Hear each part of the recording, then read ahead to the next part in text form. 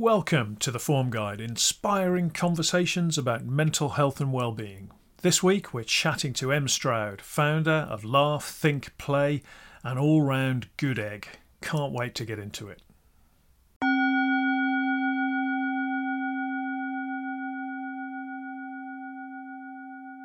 Well, Stroud, welcome to the Form Guide. Lovely to see you. So lovely to be here. Thanks for having me. I'm loving the 1970s funk as well with the boom, boom, boom. Yeah, so that was Gwen McCrae, All This Love That I'm Giving. So I'm giving you my love. I expect yours in return. Thank you very much. There you go. Yeah, we've just, you were our first guest on season 2. Season one finished 7 days ago, so I've had the summer break. And we're back. Good, yeah. Glad to see that you've rested well. You're like, right, end of season 1, let's crack on. People are liking it, let's do it some more. I've got a good mate of mine. He's like a cycle racer, and you're supposed to have a good, kind of break between the 2 seasons. And his is literally about 5 minutes long. He'll finish racing, and then he's back into kind of doing hard intervals. And I feel like very much like that with the show, but we flipped the music genre from 80s classics to 70s funk, and that was a big tune of mine from my childhood when I used to play basketball back in the Midlands, so selected that one for you. I'm loving it, and I think there's just something so joyful about 70s funk, and it's one of those things. It's sort of a more universal music. Everyone kind of goes, yeah, feeling it. So I think season 2 is already off to a cracking start. It's only gonna just get better and better. Can't wait for season 3 in 4 weeks' time. yeah, absolutely. No breaks. Let it roll. So, Stroud, you are, and I'm going to read out the list of your titles. You're a creator, you're a podcaster, you're an author, you're a speaker, you're an MC, you're a coach, and you are a clown. You are founder of Laugh, Think, Play. You got a lot going on, right? Yeah, but I do. See, this is what people quite often say to me. They're like, God, you do loads. And I'm like, I do, but all of it all really links in. And it's all loads of fun and it's all really joyful. And so, although I've got lots of different hats, underneath that, there's a consistent theme, and it is about, how do I help the world have more time to laugh, more time to think, and more time to play. Yeah. And of course that manifests in different ways, but I mean, it feels so important, and it feels like I've kind of been leading up to this place through the rest of my professional career, and now I'm just in this lovely world where I'm just getting to do it, which is great. Yeah, brilliant. Yeah, I feel like that a little bit. I feel like I sort of lost a couple of decades with just coming to terms with myself. And then I've sort of started my career 4 years ago at the age of 45, which is fortunate that we're all going to work for a long time, because now I feel I've got my career ahead of me and I'm living it. But do you feel like that at all?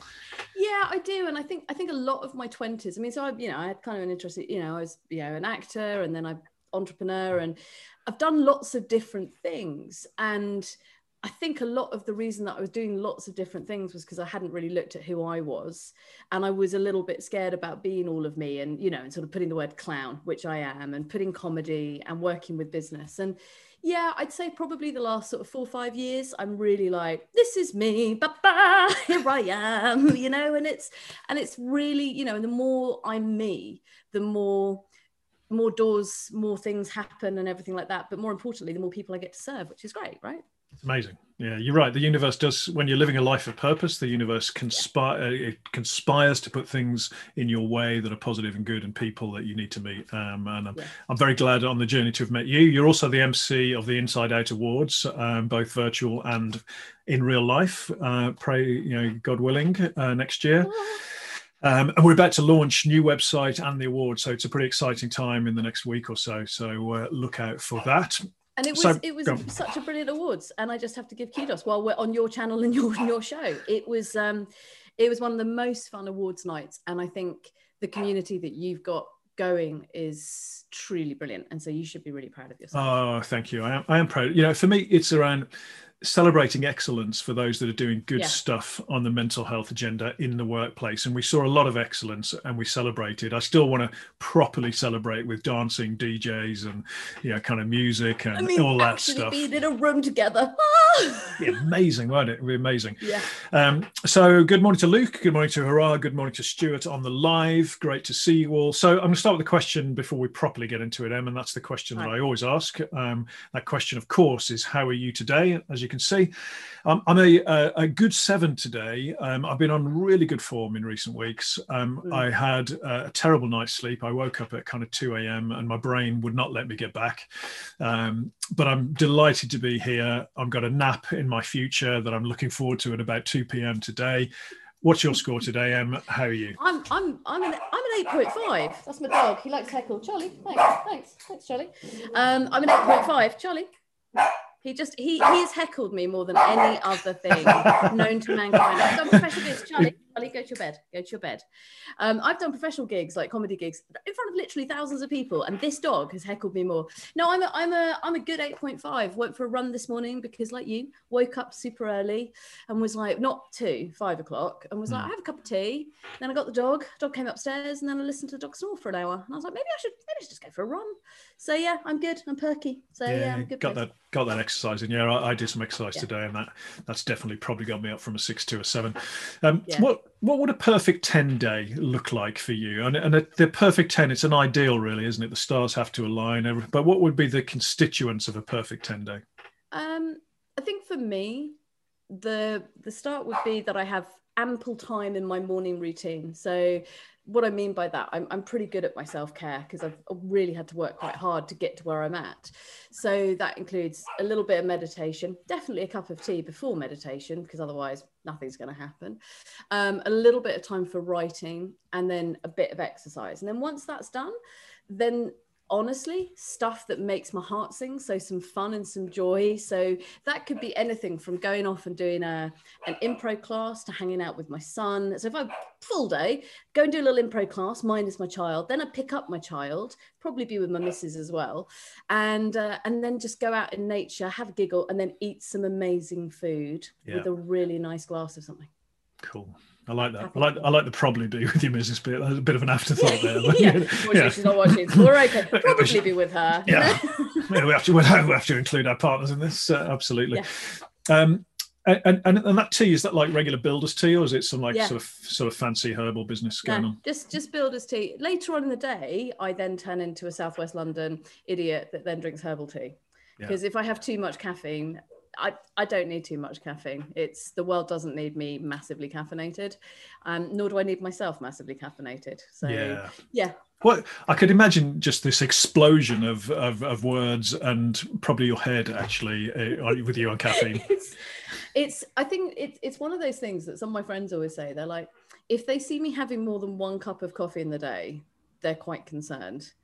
And I really have to be really tired to merit having 2 cups of coffee in the day. So yeah, I can actually scare myself, and that's been a journey, sort of learning how do I use my own energy, because I'm naturally very energetic.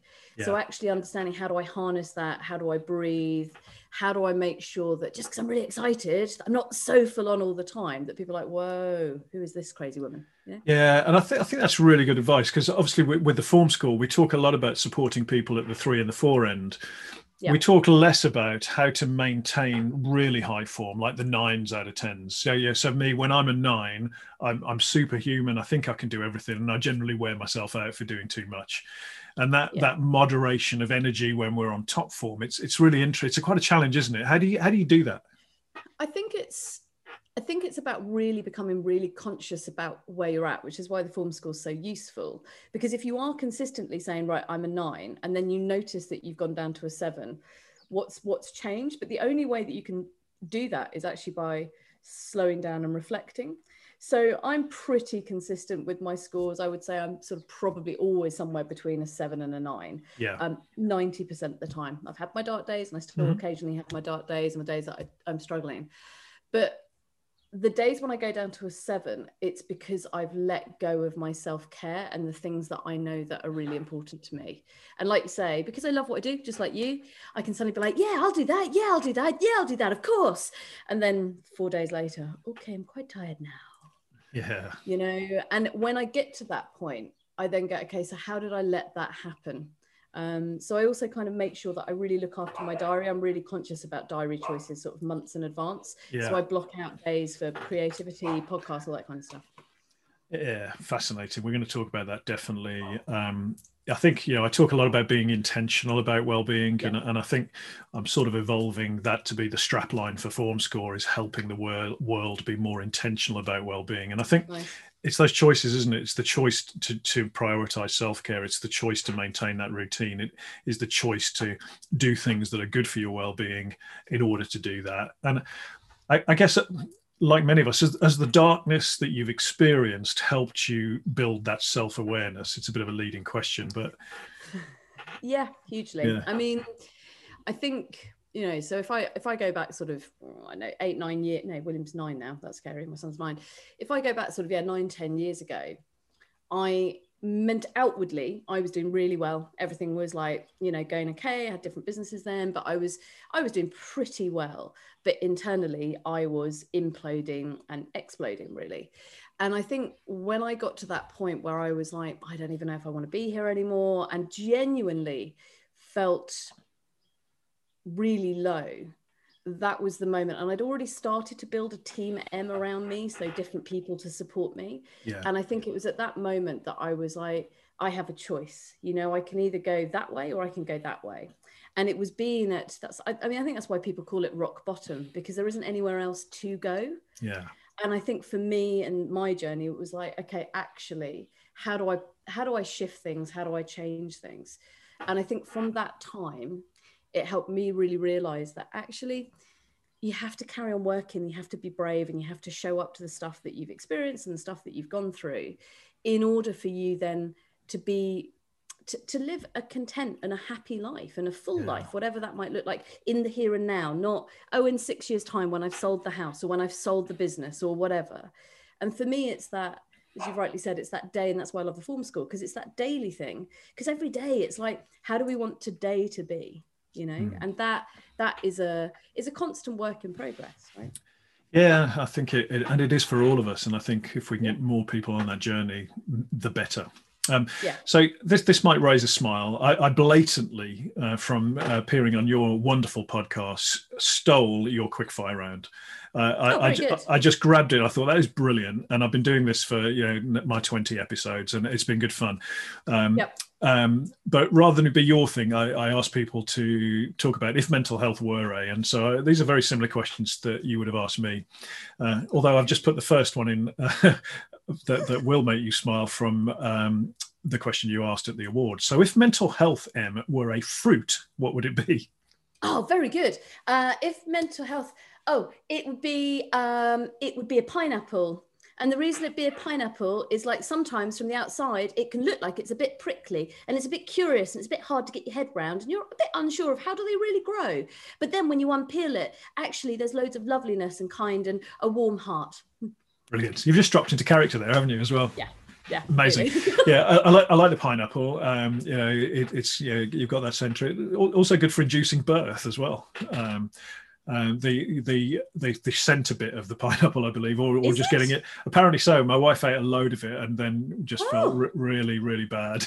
But I mean, I tried many things so that I could actually give birth, and pineapple wasn't on it. It was mainly raspberry tea, of which I hate now. Like, of course. No, this is horrible. Yeah. Still not pregnant, still not giving birth. Of course. Good answer. Right. If mental health were an animal, what would it be? It would be a hedgehog. Yeah, like it. Same reason as a pineapple? Pretty much, yeah. I suddenly went, pineapple to hedgehog. Just not quite so good on a Hawaiian pizza though, right? No. It's genuinely, I don't think Domino's have started doing their hedgehog and ham pineapple pizza. Yeah, hedgehog, same reason. Yeah, I like that. Curl up into a little ball, protective, cuddly on the inside, and quite a curious sort of snuffly type animal. Yeah, and then also there are always tunnels around that they always find their way through to then find extraordinary places, which I think is really about mental health, because I think if you're brave enough to go down the tunnels, you'll find amazing stuff. Yeah, brilliant. I do like that. Do play along on the at home on the chat, please do. Mental health were a colour, Em. What colour comes to mind for you? It would be yellow. Yellow. Yeah, because today I'm feeling really happy. Yeah, yellow, happy. So yellow's happy. If you'd asked me on a day when I was a 3 or 4, you would have got a different answer. But that's why you do quick fire quizzes, right? Yeah, exactly. And I think assigning a colour to how we're feeling is interesting. So we've got different colours for the form scores as well. Yellow's good, kind of colour of hope, colour of the sun. Yep. Yeah, all good. You mentioned food earlier, but if mental health were a food, what sort of food would it be? Oh, it would be a roast dinner. Yeah. Lovely. Yeah, Why roast? because I like them. But also, it would also be a roast dinner because when you think about it, a roast dinner is made up of lots of different parts, and those parts can also change depending on what roast dinner you have. Yeah. So as a result, mental health is never going to be just, it can't just be a cheese sandwich, because a cheese sandwich is just a cheese sandwich. Whereas mental health has got loads of different facets to it. Yeah, I like that. And for me, it also it signifies coming together and connection as well, the roast. Yeah. You very rarely think, oh, I'm going to knock up a roast lamb and have that on your own of a Wednesday evening. It's like Sunday family, friends connection, isn't it? Yeah. And it is, and as you say that, it's that there is something very heartening and safe about, I think for us in the UK anyway, about that particular meal. And I think it does symbolize whatever home means to you. And, and home can be the people, not the actual place. And I think that's why it really means that to me. Love it. If mental health were a song or a piece of music, what would it be? If mental health was a song, I think it is, the song that's coming to my head is Fly Away. And I want to get away. That one. Yes. I want to fly away. Yeah, that one. Yeah. You've got an awesome song. You've got a great singing voice. Thank you very much. Trained in musical theatre. Used to sing in a band. Will help, won't it? I've got a terrible singing voice, but I like to sing. So I've just recorded a 30-day form boosting course. So 5-minute sort of bite-sized videos on how to boost your form. And they're going to be released daily on the 1st of July. But I find myself just naturally singing to the camera. And I have a terrible singing voice, but I absolutely love it. So I cover Salt and Pepper. I cover the Beatles. I cover Elton John across this and a couple of others. My wife, who is in a choir and a very good singer, is cringing at the thought of this, but I'm just putting it out there because it's fun, right? Yeah, it's fun. And also singing and that sort of that joy of singing and allowing is, I mean, there's so much research about how good it is for our soul. Yeah. And so, I mean, they're not, the only thing that I'm slightly questioning, Rob, is the fact that you've gone Salt and Pepper to Elton John and the Beatles. They're not natural bedfellows. That's my, I'm all for singing, but Salt and Pepper is rapping. Yeah. I sort of, I mean, it was that, just push it, that one. Oh, no, it wasn't. Actually, no, it wasn't that one. It was Let's Talk About Sex. But I and now you're wondering why I'm talking about sex on a well-being booster. I wasn't talking about sex. I was talking about stress. So I flipped the word sex for stress. Oh, I see what you've done there. Let's talk about stress, baby. Let's talk about you and me. Let's talk about all the good things and the bad things that may be. Let's talk about stress. Stress. I mean, you have changed, you have turned a sort of weird classic into something different. To a well-being anthem is what I reckon. I can see it now at the top of the charts. You're going to be like, here is Rob with form score. Number 1, let's talk about stress, baby. And you're just looking really shocked. Stranger things have happened at sea. Unfortunately, we are not at sea. Right, I've got 2 more for you. If mental health were a holiday destination, what would it be? If it was a holiday destination, the thing that came into my head there, which is weird because I've not been there, is Bali. Okay. Because it's got that place where you can ground and you can rest and it's beautiful and it's spiritual.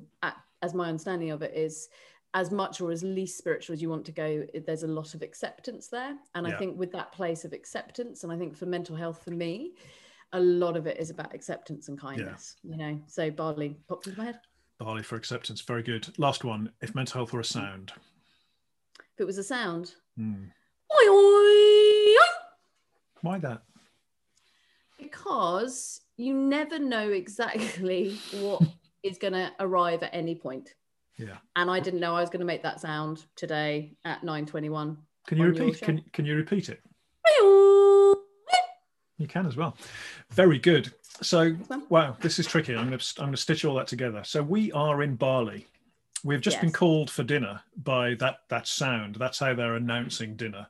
And dinner is a roast dinner, strangely enough. That tradition in Bali, that Balinese food, the good old British roast. Yes. We've got Lenny Kravitz actually serenading us with a live version, of that song. The sun, the yellow sun, we can see there in the horizon,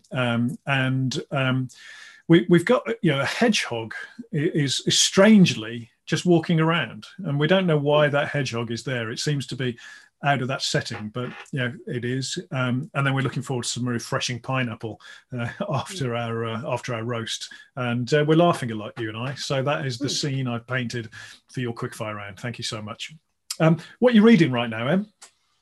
Well, I'm reading. I've got a couple of. I always have more than one book on the go. Yeah. I'm reading Skin from Skunk Anance's autobiography. She's just been made OBE or MBE. And I loved her, and her story, and she's an activist as well as being an unbelievable singer and vocalist. So reading about her background in Brixton and Windrush, and that's really cool. And then the other one that I'm reading is The Good News by Ruby Wax. So just reading, and ironically she did, she was like, who writes a book about good news in the middle of COVID? But it kind of really resonates with me. And the other one that I'm reading, which I have read before, it's just by myself. Impro Learning by this dude, Paul Z. Jackson, and it's all right. It's all right. There you go. That's my official professional book critique. It's all right. Oh, cool. Well, we'll put those in the show notes. A good range there, and I haven't read any of those, so I'll definitely check that out. I'm a big fan of Skin as well. Actually, I think her voice is amazing. Good stuff. Yeah, so I saw her sing live at Glastonbury. Oh, did you? Wow. Slight tangent, but I had backstage passes. Another weird story, but for another time. And I had backstage passes, and I just remember I was standing on the stage watching her perform to Glastonbury, and I was like, whoa. And I mean, her. If you think that Skunk Anansie is only one type of music, listen to them do a cappella, and then you will hear somebody that can sing unbelievably well. Yeah. Sounds good, man. Sounds good. So I want to talk about play and laughter and creativity, but I'd like to hear a little bit about your journey. And you mentioned that kind of your mental health linked into identity and acceptance. Acceptance is what you said, not identity, but I guess acceptance of identity is where I'm going with that. Can you share a bit more on that journey and how you've got from there to here? Yeah, from here to here. I think. So when I sort of left drama school, I left drama school when I was about 24, and it was only after I left drama school that I came out. Yep. So, which is, in now is really late. Then was still quite late at 24, 25, sort of coming out. And I think I'd always known I was gay. And I had quite an interesting childhood, to put it, it's a very British way of describing quite a traumatic childhood. And I think sort of that combination of knowing that I was gay, quite a traumatic childhood, like my dad died when I was young, and various other things happened to me. I think as a sort of melting pot into my early 20s, I was sort of rebelling and just kind of living and drinking and doing all of that and still succeeding, but just at this level. But underneath, like I said, was just sort of grappling and really struggling. And then as the more I sort of started to develop like a coaching practice, and I got into business coaching, and then I got into, and I was still improvising and playing and doing all these things, there was always something, my head and my heart didn't quite match up, if that makes sense. And like I said, sort of 9 years ago, I think that all sort of really came to a head, having a son, and in my 20s, if I spoke to my 20-year-old self now going, you're going to have a 9-year-old son, my 20-year-old self would be like, no, you're not. We're not having children. That is not happening. No. And I was really definite that I wasn't going to have kids because I really wanted to stop this sort of family cycle of not greatness. And then I sort of went off and did a real life-changing thing where I went and did Vipassana. So I went and did 10-day silent meditation retreat. Okay. And, for those of you that haven't met me, but you obviously know me, Rob, I talk quite a lot, and I love, and I get my energy from people and vice versa. And I went and did that because I wanted to see how I would be. And when I say 10 days of silence, it's no eye contact. It's literally no exercise, no music, no reading, no writing. You are just meditating for 10 hours a day and eating and having a shower and going for a walk. That's it. And while I was there, the sort of things that come up with that much silence were challenging at certain points. But actually, it also gave me the biggest gift of that I could choose how I wanted to show up in the world. And I could choose if I wanted to be a mother, and I didn't necessarily have to be like my mum was. And that clarity and that calmness, that then when I came back out into normal life, because Vipassana is not normal life at all, suddenly I was like, okay, I can shift. And just because all of this bad stuff had happened to me, I can now make a choice to really link my head and my heart. And from that moment on, I really started to do my own work. So I started to not only hold up mirrors to other people, which I was good at and I was successful at, but more importantly, I started to do it for myself. Yeah. And then I got amazing therapists. I've tried lots of different, very strange healing techniques, which some of which work, some of which doesn't. I read a lot. I learned a lot. And I think as I get to here, you know, as I'm sitting here right now at 9:28, I think the biggest thing that's really changed is that there's been a shift for myself to be kind to me. Whereas the way that I was probably up until my early 30s was I was very unkind to me. But the rest of the world could be very kind to me and very nice. But actually, and that to me has been the biggest thing. And that now as I kind of go out and do all the different things that I do, it's underpinned with like I'm good within me. You know, and I'm solid within me, and I've healed a lot of stuff because I've worked really hard, and I continue to work hard at it, you know, and I don't take it for granted, and new things come up and new challenges come up, and then it's just looking, okay, how does that make me feel? And being brave enough to go, how do I feel about that? And if I am in a place where I'm starting to wobble or it triggers something, I'm like, okay, if it's triggered something, that means that there hasn't been enough kindness and attention shown to that bit of me. Yeah, amazing. And it is a journey, isn't it? And I think what I'm hearing there, there's a lot of stuff that resonates for me, the unkind elements to myself in my earlier life.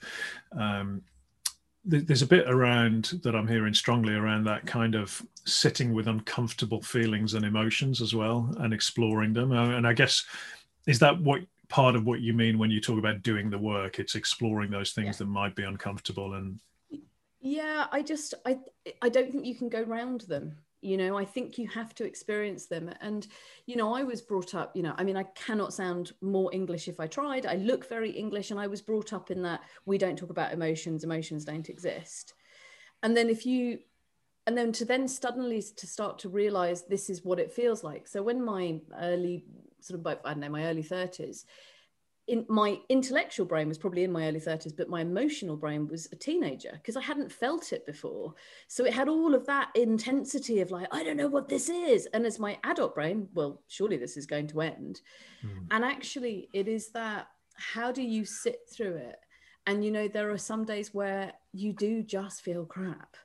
And actually it's about letting yourself to feel that, because actually all of that, it moves out of your body. Like I've learned, you know, so much stuff gets held in our bodies. We get tense, we get all of our emotion gets stuck somewhere. So when we're crying or when we're angry or when we're sitting and we're feeling something, whether it's grief, whether it's happiness, whatever it is that we're doing emotionally and in our bodies, stuff is moving. You know, that's why we're mind, body and soul. You know, that's why that has been there far longer than any of us watching this has been alive. So we can't separate them because they are fundamentally all together, right? Yeah, absolutely. It's inspiring to hear. And I'm also hearing a kind of message of hope, you know, that you've gone through that journey from, I guess, as you say, rock bottom and a choice of direction. But you're an example, actually, if you're prepared to put the work in, if you're prepared to face the uncomfortable and sit with it and learn from it, if you're prepared to move forward, that you can end up in a good place with kindness. And then, as you've mentioned earlier on, great things follow, right? Yeah. And it is, and I think we do make a choice, because I think as people, we can, we can very easily exist. So if this is, you know, in between my hands now is kind of the existing plane. And I think lots of people live in this existing plane where they don't allow themselves to feel massive happiness and they don't allow themselves to feel massive sadness because they're worried that we can't stay at this level all the time because that would be impossible. But I think there's from myself and having witnessed countless other people doing it, there's a courage about allowing the fullness of all feelings, because as soon as you allow the fullness of the sadness, the grief, the trauma to move from you, then actually you can allow yourself the light and the joy and the wonderment, rather than being stuck in, well, I'm really busy, so I kind of just do this, and then I quite enjoy my holidays, and then boom, before you know it, 20 years of your life is gone. Yeah, courage. It's the courage to be yourself is an interesting one. There's so much I could respond to there. I'm keen to understand a little bit more around, you know, kind of you're very funny, and you've obviously got the stage show, and you've used comedy through your career. Yeah. You talk about in the movie trailer, which I'll come on to talk a bit more about, but you talk about the mask of comedy and being the funny one. And that resonates a little bit, actually. And I think I've tried to do that. I'm not very funny, but I try and be funny, right? I'm about as funny as I am a good singer, but, you know, that's and, you know, you're laughing because you're being polite. I think you're definitely funnier than you are a singer. I'm just going to put that out there. You do make me laugh. Your singing that I've just heard, it's not resonating. It's not. Yeah, it's not going to pull on your heartstrings, that one. Thank you. But yeah, talk about that mask of being the funny one, because it does resonate with me. That I think a lot of us that fall into, you know, a lot of us that use humor, it is the most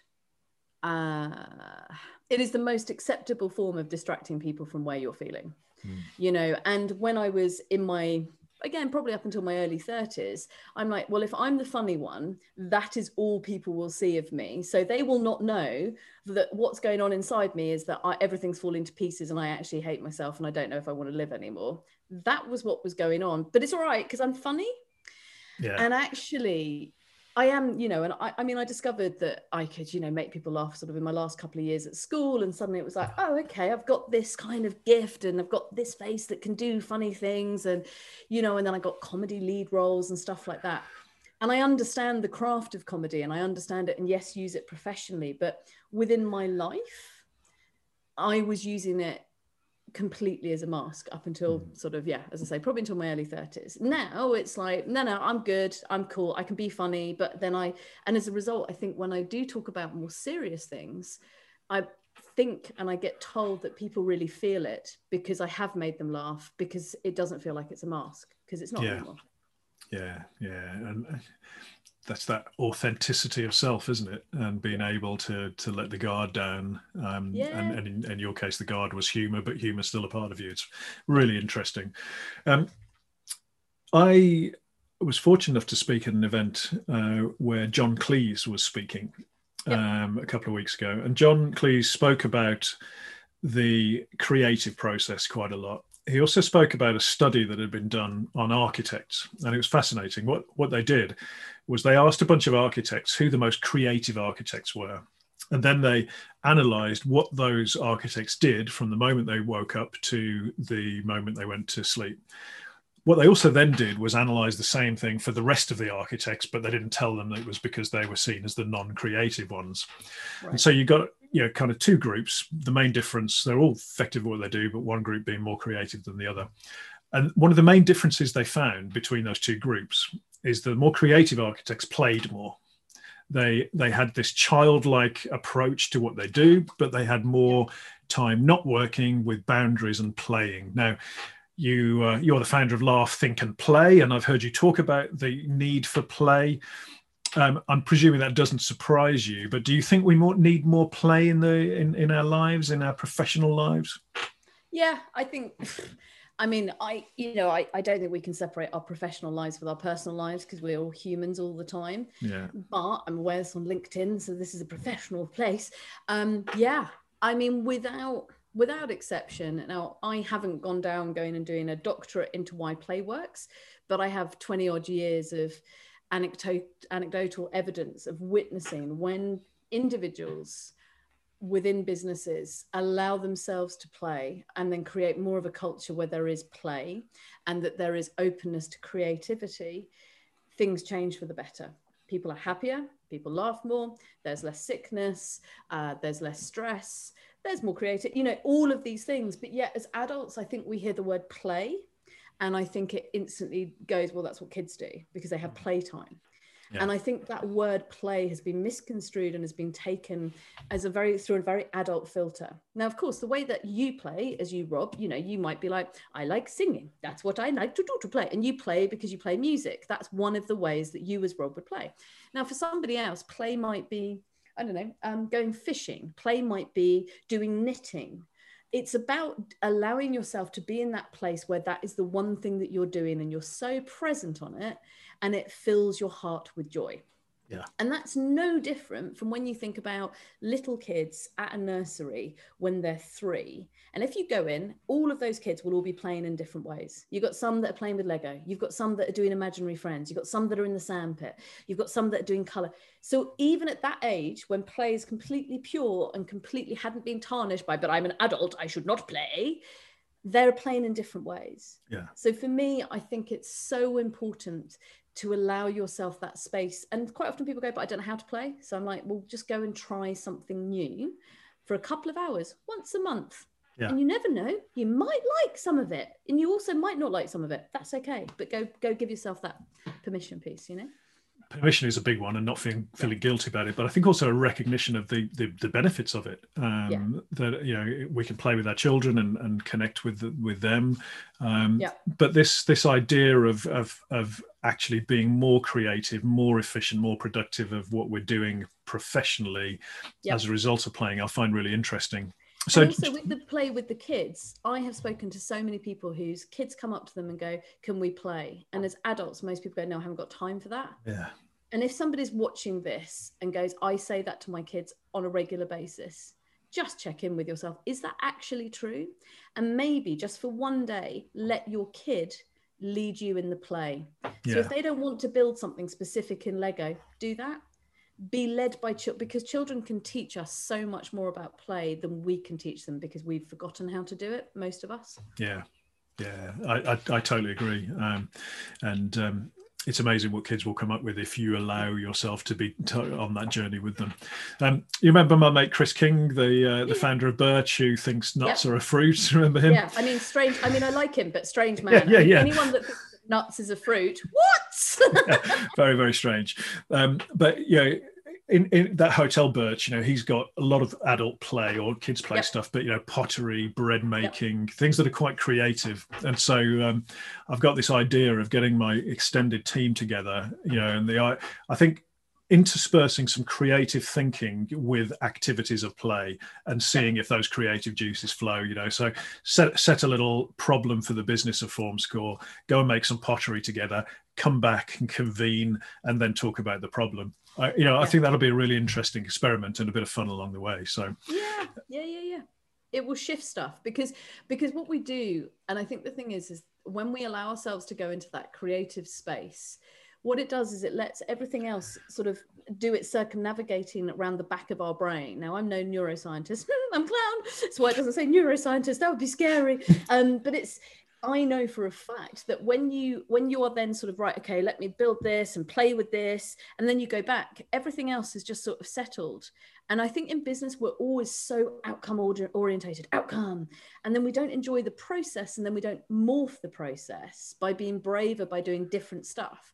So unrelated tasks can sometimes be the absolute key to solving the biggest business problem. Yeah. And again, the book that I always have 2 books on the go, a bit like yourself. I have a kind of trashy sci-fi space marines type thing that I'll read before I go to bed, and then I'll have something where I can learn and be inspired. So I'm currently listening to Rory Sutherland, who's one of our great thinkers and behavioural scientists. But he talks about that most business problems are solved by logic. And if you solve a problem by logic, actually you're not allowing for the opportunity of original thinking by using that creative process. And actually sometimes just looking at a problem and thinking, turning it on its head, throwing it from the reverse angle. Why did we do it this way? It needs creative thinkers, not necessarily logical thinkers, and yet we always use logic to solve problems. Do you have a view on that? Yeah, I mean, I think both are really important. And those people that think really logically, I've worked with a lot of engineers that love their structures. Sorry about that poor pun, but they love, how they work. Yeah. But actually, when you then expand they're like, okay, but if you kind of moved that bit over to there, what would happen in that space? They love it because you're giving them more freedom. Yeah. And vice versa. I think when you've got someone that is naturally deeply creative and brilliant at coming up with ideas, them working together can be massively helpful. So you can actually find really fun ways of going, right, okay, this is 10 minutes, right? So we're going to go through it like A, B, C, and then we're going to go over here and we're going to look at it as colors. Yeah. And then when you do stuff like that, it's sort of, how do we utilize all of ourselves? And I think quite often people go, this is the box I'm in. I'm a creative thinker. I'm a logical thinker. And I'm like, no, you're human. You can do both. So why are you limiting yourself to go, this is the only way I think? And I think within business, quite often we put ourselves in that box and go, well, that's what I'm known for. And it's like, have the courage, try different things, right? Yeah, again, courage again. It's a strong theme. Tell us a bit about the podcast and the clown. Can you tell a bit more about that? I mean, I loved coming on your podcast. It was such good fun. That was a cracking episode. Yeah, no, so I've got a podcast called Clowning Around. And it is the podcast to make people laugh and think. And the reason that I set it up like that was I knew I wanted to talk about loads of different topics with unbelievably cool people. But I also knew that I didn't want to make it just me interviewing, because that within itself for me felt a little bit limited. So I've had one of my clowns, I've currently got three, who's this clown called Barbara. And I haven't known where to place Barbara for years. She's been around with me for a long time. And then as I did this podcast, suddenly I was like, that's where she can be. So we have these very grown-up conversations sometimes. And then Barbara just generally comes in and subverts it, I think it's fair to say. And I think I'm nearly at episode 80, and I've done everything from clowning around mental health, Formula One, therapy, technology, business consciousness. And I love it because, similar to you, I love chatting to really interesting people, because that sparks me and then it helps me do really good work. Yeah, it's amazing, isn't it? That you think a podcast is about extracting information, but actually a good podcast, it's a conversation that you both feel enriched when you finish and I'm sure you've been on shows where people are asking you a script with questions and saying, oh, excellent answer, next one, excellent answer. I'm like, I could have just delivered my keynote and saved you the trouble, right? Whereas when you have a really rich conversation, you walk away thinking, that's some ideas there, there's a different way of thinking, and it's all going into that mix of fueling that creative process, I think. Yeah, and I had this one person who who messaged me. Hasn't been on, it's not a guest, but she messaged me and she just was like, how long does it take you to script it? And I was like, have you heard it? She says, you must, to script Barbara and their responses must take a very long time. And I was like, I don't know if that's a compliment or an insult, I'm not sure, but yeah, because it is, for me, it is that free flow. And I remember one of my brilliant guests who is used to a lot of structure, and she was like, what do I do to prepare? And I was like, just turn up as you. Yeah. Because that's, and for me, that's what I love, because I get people that talk, there was one amazing woman, she was talking about AI, and she normally does, universities and very, very grown up conversations about AI. And she said, she's just like, I can't remember the last time I had fun talking about my subject. And so for me with that, I was like, cool, everyone's winning then, Yeah, definitely. So look, as ever, these things go really quickly, don't they? But I'd like to talk about your film and the trailer. So Reframed, and very, very powerful trailer that you're working on getting into full production for a film. Yep. Tell us about it, but I'm curious as to the title. Why did you come up with Reframed? What's the thinking behind that? So Reframed it's grown from my one-woman stage show that I did in the West End when we could still do shows in the theatres. And with Reframed, I do feel like I've reframed how I look at my life. Yeah. You know, the stuff that has happened to me, my experiences are still there, but the way that I look at them, you know, and I'm aware it's really NLP, it's quite a coachy term, but I do feel like I've reframed things. And for me, when I was putting this together and thinking about a name, when that popped into my head, I just went, because that's what I want to help other people realize that they can do. You know, your experiences will never go away. They're always going to be your truth, but how you view them, you have choice over. How you view them, you have choice over. Absolutely. And I think that, you know, I'm certainly on a mission of reframing mental health, because we say the words mental health and we think of illness, which is why I'm using the word form and form score. I think there's some reframing to be done there as well. So very quickly, tell us about about what you're trying to create there. So I've made the trailer, been very lucky, work with a friend of mine who's a Hollywood director. I've got a BAFTA award-winning sound guy. The team behind me are amazing. I've got a guy who's been nominated for a Grammy and a Brit who's done the soundtrack. I've got my amazing collaborator, Maheen, who I've worked with for 10 years. So the team that I've got is extraordinary. And it's really important that I say how good the team are. You know, it might happen to be my story and I might be in the main person in it, but it's the team that makes it happen. And my whole thing is that we're using some really cutting edge technology and sort of the next stage on from green screen, and maybe 2 stages on, to be honest. And we're creating worlds through technology. And the whole mission of it is that early next year, end of this year, that film will get made and it will be a 60-minute film. So rather than having me come and do a keynote, which is great, and you know, I'm good and all that stuff, film, and it can be streamed across the world, and then I do a Q&A. And it is about my mental health journey. It will make people laugh and think. And I decided that to bring my world from business and performing together, that was the best way I could do it. So that's where I'm on a mission to get that made. It will happen within the next 6 months, and then it will go out, and then hopefully to the film festivals and stuff like that. It's kind of cool.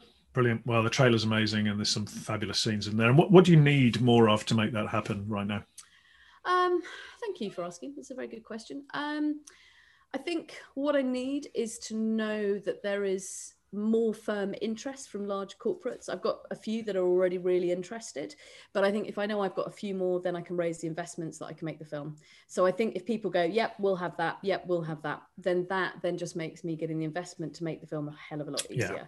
And as you've just done investment, you know what that's like. You know, it's the more evidence that you have, the easier it is. So it's on my LinkedIn, you know, so you can watch it there, and it's on my website. And you know, any other questions would be great. Yeah, well, we'll put a link to the project in the show notes. And can't wait to see it come to reality. It's brilliant. Final question: we're curating a library of well-being golden nuggets. The one piece of advice that you're prepared to share that is a bit of wisdom on managing well-being. What is your one piece of advice, Em? Allow yourself 5 minutes of joy and wonder every day. Amazing. Allow yourself 5 minutes of joy and wonder every day. Yeah, that's beautiful. And I think we can all benefit from doing that, can't we? I think so. So next up on the form guide, we have Tara Austin. Tara is a consulting director at Ogilvy. She'll be talking about the work of Professor David Nutt on psychedelics and an alcoholic-free beverage that mimics the positive effects of alcohol. And I've tried this. It's called Sentia. I've got no commercial arrangement with them. And what Professor Nutt has done is identified all of the effects of alcohol, and then looked at the 2 positive ones, which is social confidence and relaxation, and then replicated that in a plant-based drink that goes very well with tonic, I can tell you. It gives you a nice relaxing buzz, and then wears off, and you feel totally normal without the negative effects of alcohol. So I haven't touched alcohol for a couple of years, so I'm delighted to have found this. So I've invited Tara on, who's very familiar with his work, to come and have a chat about it. So I think that should be quite an interesting one. Yeah, definitely. So that just leaves me to say thank you, Em. It's been wonderful to chat to you, as ever. I'm in awe of what you do, and I'm proud to call you a friend. So thank you so much. Thanks for having me, lovely man. Cheers, mate.